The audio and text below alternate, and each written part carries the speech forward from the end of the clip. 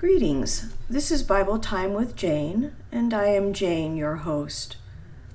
We are continuing our series in the book of Acts, and today we will take a look at Acts chapter 7, verses 17 through 36. Stephen had been arrested and had been giving his defense to the Sanhedrin. The charges were basically that he spoke against Moses, God, the tabernacle, along with the false accusation that Jesus would rebuild the temple in 3 days. His defense has already laid a foundation, beginning with Abraham, the father of their faith. He pointed out that God had made a covenant with Abraham and his descendants long before the law was given, along with the covenant of circumcision. And all this was instituted centuries before the tabernacle and the law was established in the land. Stephen then brought up the patriarch Joseph, reviewing his life history in order to make a point.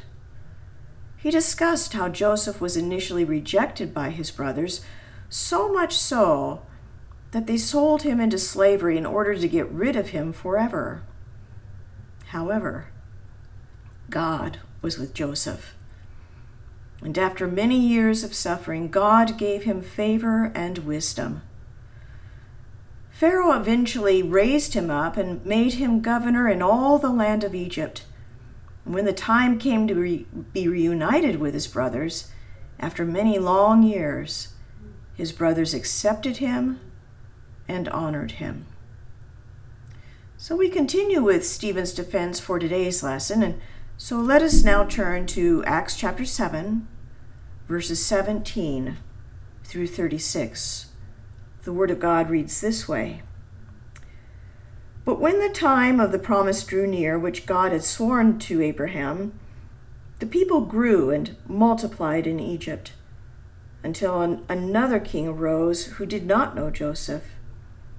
This man dealt treacherously with our people and oppressed our forefathers, making them expose their babies so that they might not live. At this time Moses was born and was well-pleasing to God.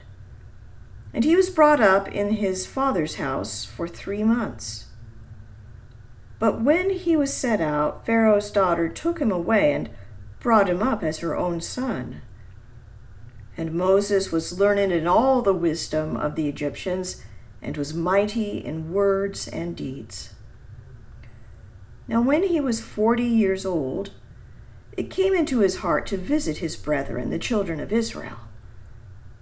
And seeing one of them suffer wrong, he defended and avenged him who was oppressed and struck down the Egyptian. For he supposed that his brethren would have understood that God would deliver them by his hand, and they did not understand.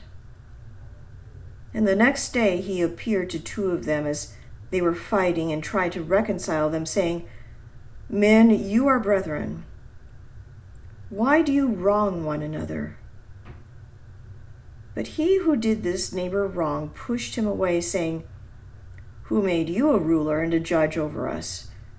Do you want to kill me as you did the Egyptian yesterday? Then at this saying Moses fled and became a dweller in the land of Midian, where he had 2 sons. And when 40 years had passed, an angel of the Lord appeared to him in a flame of fire in a bush in the wilderness of Mount Sinai. When Moses saw it, he marveled at the sight, and as he drew near to observe, the voice of the Lord came to him, saying, I am the God of your fathers, the God of Abraham, the God of Isaac, and the God of Jacob. And Moses trembled and dared not look. Then the Lord said to him, Take your sandals off your feet, for the place where you stand is holy ground. I have surely seen the oppression of my people who are in Egypt.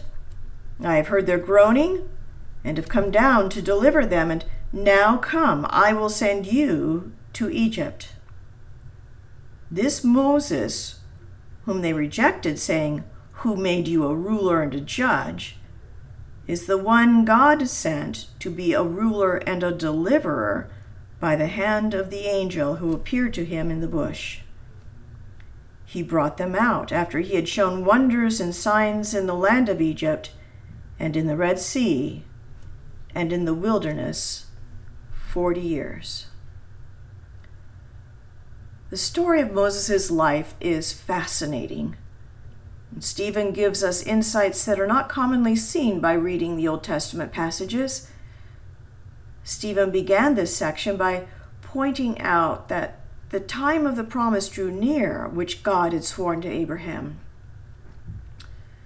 If you will remember, on the day that God made a covenant with Abraham and his descendants, he also revealed that they would be oppressed for 400 years.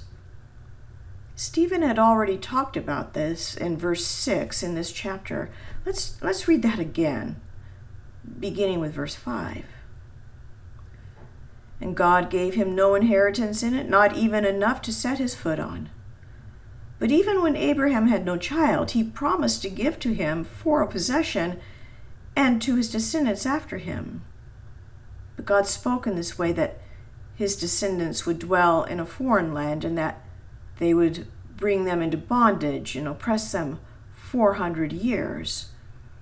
And the nation to whom they will be in bondage I will judge, said God, and after that they shall come out and serve me in this place. Now, for purposes of clarification, let's go back and read exactly what God said to Abraham. We'll find this in Genesis chapter 15. So I'll begin reading with verse 13 of that chapter. Then God said to Abraham, know certainly that your descendants will be strangers in a land that is not theirs, and will serve them, and they will afflict them 400 years. And also the nation whom they serve I will judge. Afterward they shall come out with great possessions.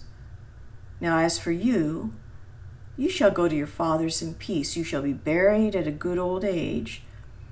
But in the 4th generation they shall return here, for the iniquity of the Amorites is not yet complete. And it came to pass, when the sun went down and it was dark, that behold, there appeared a smoking oven and a burning torch that passed between those pieces. On the same day the Lord made a covenant with Abram, saying, to your descendants I have given this land, from the river of Egypt to the great river, the river Euphrates. The Kenites, the land of the Kenites, Kazanites, Cadmonites, Hittites, Perizzites, the Rephaim, Amorites, Canaanites, Girgashites, and the Jebusites. So, in our passage today, in verse 17, Stephen recounts that when the time had drawn near, God began to move to deliver his people out of their bondage and oppression. Now, I want to make a point here, and it is this. God was and is in total control. He's always working out his plan and his purposes, and he's still working for the deliverance of his people today. In fact, it says in Galatians chapter 4, verses 4 through 7, but when the fullness of the time had come, God sent forth his Son, born of a woman, born under the law, to redeem those who were under the law, that we might receive the adoption as sons. And because you are sons, God has sent forth the Spirit of his Son into your hearts, crying out, Abba, Father. Therefore, you are no longer a slave, but a son. And if a son, then an heir of God through Christ. As the Bible says, at just the right time in world history, Jesus was born. He came to earth to redeem us from sin, and aren't we thankful? And just as he came in the fullness of time for his first coming, so also at just the right time in world history, Jesus will come again to establish his kingdom when all the promises of God will reach their ultimate fulfillment. And I think that will be a wonderful day. But getting back to Stephen's defense, he presented a thorough overview of Moses' life, and he divides it into 3 40-year sections. For the first 40 years of Moses' life, he lived as the adopted son of Pharaoh. This means that he had the finest education that was available in his day. Being a son of Pharaoh, he learned how to rule a nation, how government works, and leadership skills. He learned about laws and judicial decisions. Stephen points out that Moses was mighty in words and deeds. This means he was a powerful speaker and communicator. After 40 years, living as Pharaoh's adopted son, Moses decided to visit his brethren. That tells me that he always knew and understood his origins, his heritage, and he even knew about the God of Abraham, Isaac, and Jacob, because he was convinced that God had saved his life and raised him up to be the deliverer of God's people. We know this by reading verse 25, which says, "For he supposed that his brethren would have understood that God would deliver them by his hand, and they did not understand." Yes, it is true that God would use him to deliver the Israelites from the bondage in Egypt. But the time had not yet come. And with God, timing is everything. This is an important lesson for us to remember. You may have come to understand that God has called you to serve him in a specific ministry or a work, and maybe even for such a time as this, as it says in the book of Esther, but the calling and the timing are sometimes two different things. You remember that when God made a covenant promise to Abraham, that God was giving him the land, the sons and descendants among whom would be kings, and it was as good as done from God's perspective. But at the time the covenant was made, Abraham did not have a son and did not own 1 square inch of land. And when he died, the only land he owned was a cave where he had buried his wife Sarah. God had also revealed that before the land would belong to his descendants, and before there would be any kings, there would be 400 years of suffering, bondage, and oppression. Someone once observed Stephen's review of Moses' early life, shows how God prepares his people for future service. Though Moses was cruelly taken from his family, his privileged Egyptian upbringing provided him with the practical training and cross-cultural insights he would need later in life when it came time to lead the Jews to the promised land. Because God is sovereign, nothing about our lives is ever accidental. Nothing is ever wasted. Trust God to take up your hard times, educational opportunities, and life experience and weave them together to equip you to be effective for his kingdom. I think that is well said. And I also think that this is, in part, what Paul was trying to communicate in Romans chapter 8 when he wrote, "And we know that all things work together for good, to those who love God, to those who are the called according to his purpose. For whom he foreknew, he also predestined to be conformed to the image of his Son, that he might be the firstborn among many brethren.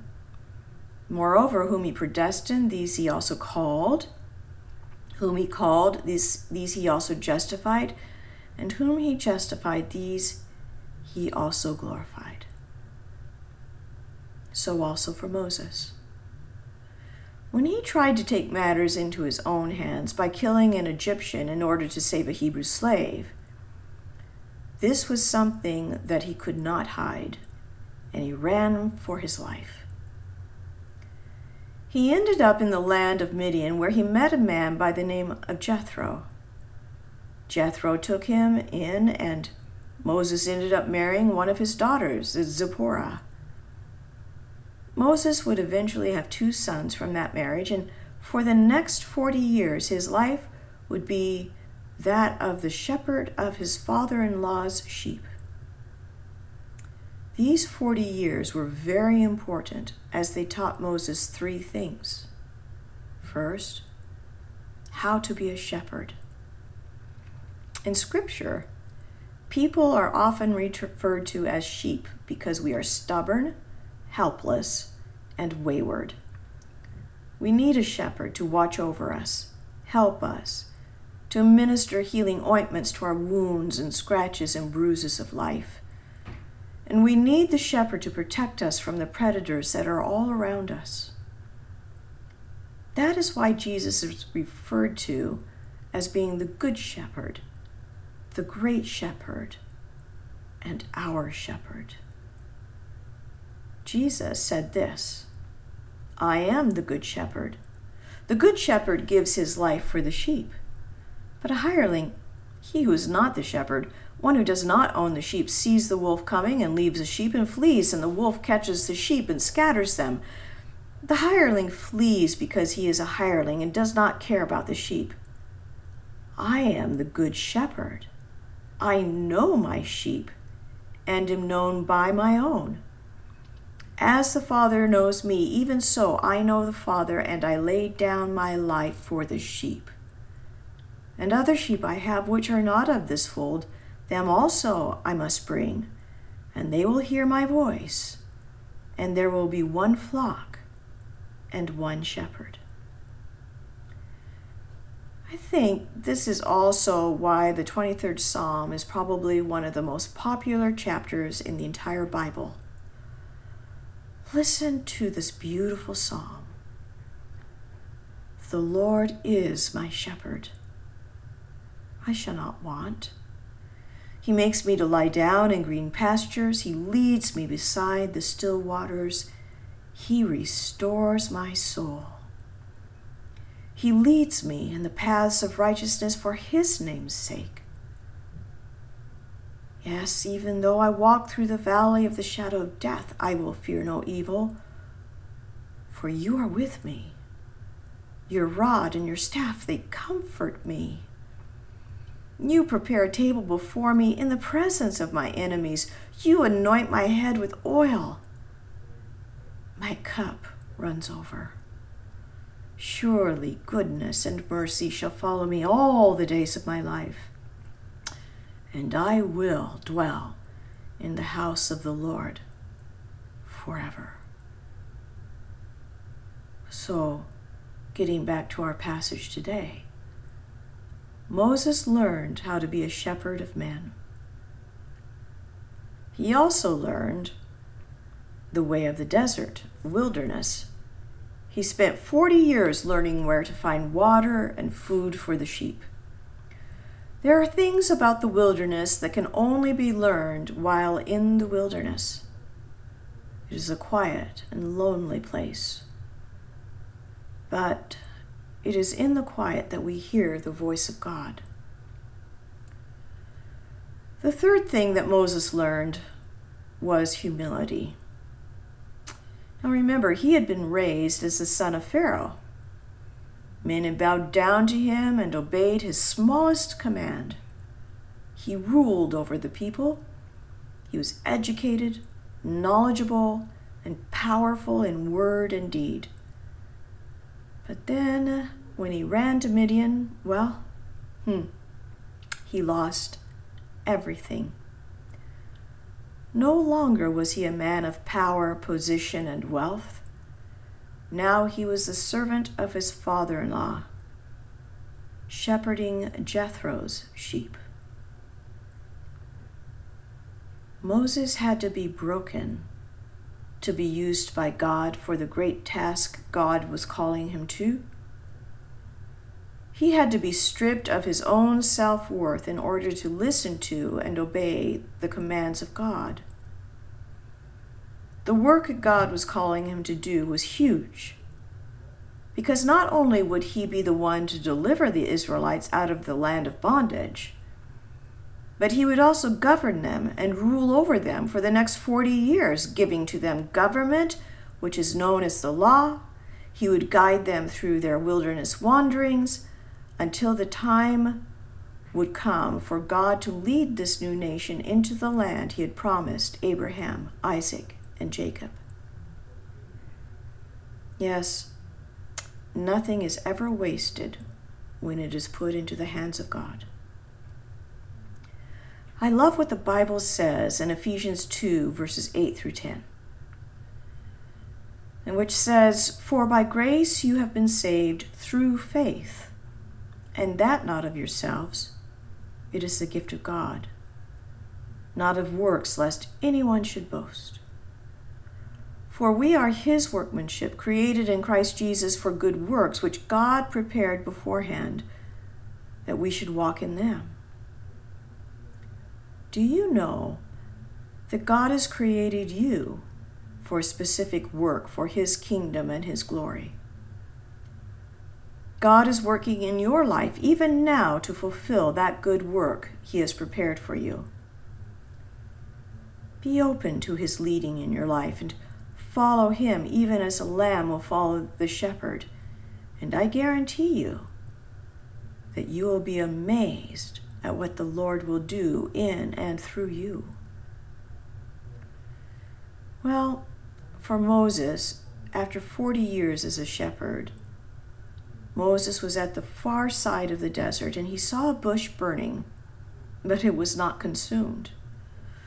The voice of God spoke to him out of that bush and with a command to return to Egypt and deliver God's people out of Egypt. So Moses obeyed the call of God. He returned to Egypt and led the Israelites out of the land of Egypt, out of their bondage toward the land of promise. Let's read Acts chapter 7, verses 35 through 36 again. "This Moses, whom they rejected, saying, 'Who made you a ruler and judge?' is the one God sent to be a ruler and a deliverer by the hand of the angel who appeared to him in the bush. He brought them out after he had shown wonders and signs in the land of Egypt and in the Red Sea and in the wilderness 40 years. Yes, just like with Joseph's story, the same Moses whom the Israelites had rejected as their ruler and judge was now appointed their ruler and deliverer by God himself. So what is the point that Stephen is making here? Well, in our next lesson, we will be able to come to the heart of the matter, but for now, let me draw from Warren Wiersbe's remarks on this passage. He writes, "Joseph and Moses, they were both rejected as deliverers the first time, but were accepted the second time. These two illustrate how Israel treated Jesus Christ. Israel rejected their Messiah when he came to them the first time, but when he comes again, they will recognize him and receive him. In spite of what they did to his son, God has not cast away his people." Another writer makes this observation.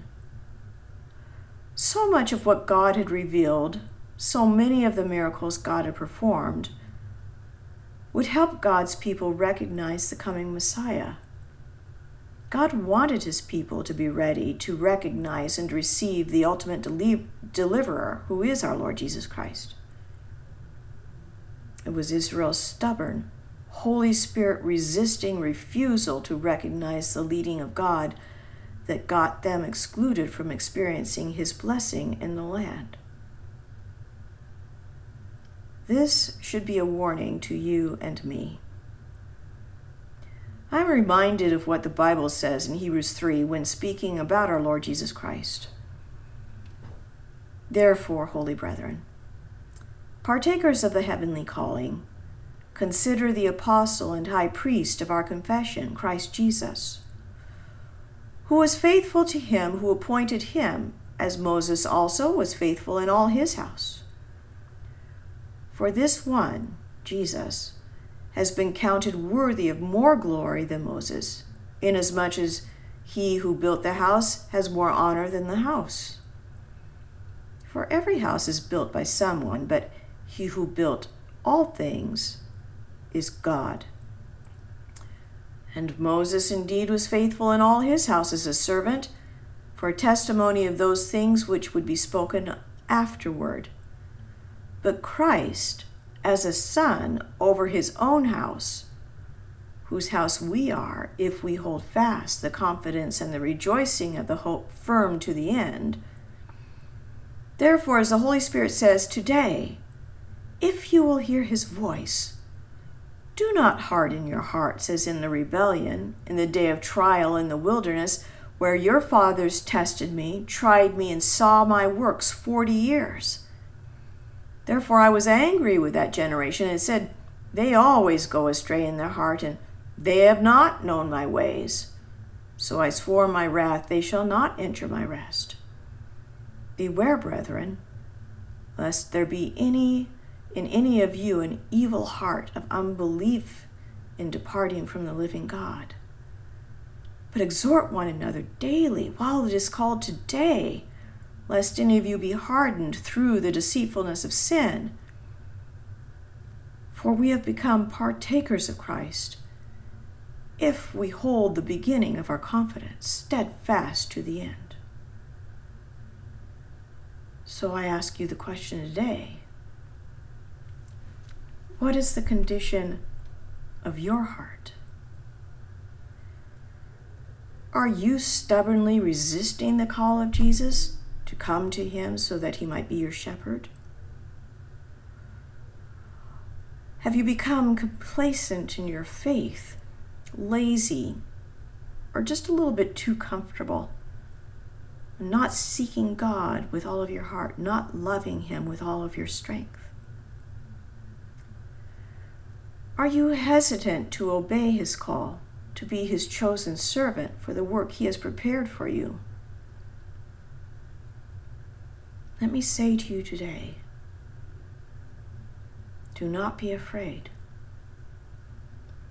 God is with you. Listen to this word from the Lord out of Isaiah 41.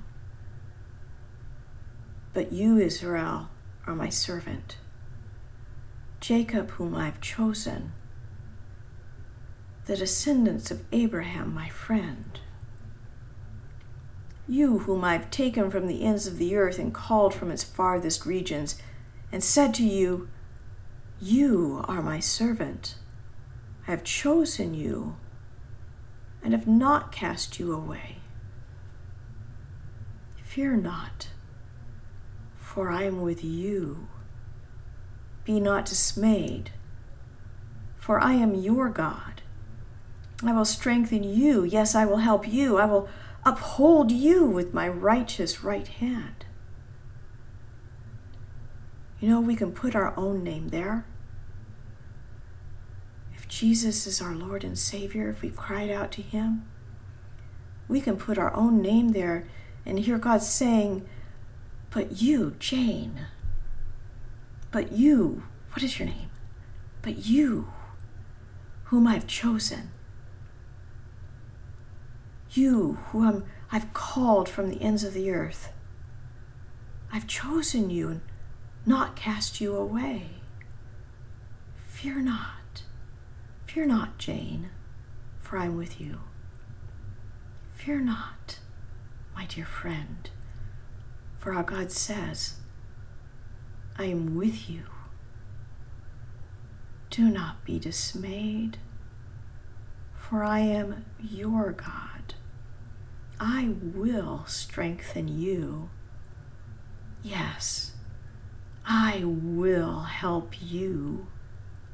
I will uphold you with my righteous right hand. Do not turn away in unbelief, my dear friend. Turn to him. Take his hand and walk with him. you will never regret it. Thank you, O God, for this wonderful promise that we have through our Lord and Savior Jesus Christ, who truly is our God, our Savior, our shepherd, and even by your grace, our friend. We thank you for your kind invitation. We thank you for your promise to never leave us nor forsake us. We thank you for this calling that you've placed upon our lives. We thank you that you have created us for a reason and a purpose that is special just for us. That there's a work that you have prepared for us to do, and that for that work you have prepared us for. We thank you, O God, for the honor of this calling. And I pray, O God, that we will embrace that calling, that we will rise up and say, yes, Lord, I will follow you. I will do what you ask me to do. I will say what you ask me to say. I will trust you and obey. O Lord God, refresh us with the power of your Holy Spirit, that we might be your faithful servants in this day in which we live, to the people that you bring to us. May we be found faithful on that day, so that we might hear you say, well done, thou good and faithful servant. Enter into your master's joy. We ask this in the name of Jesus, our Lord and Savior. Amen. Well, until next time, my friend, I invite you to draw near to God and to listen. And as you do, may you be surprised by joy. God bless you, my friend.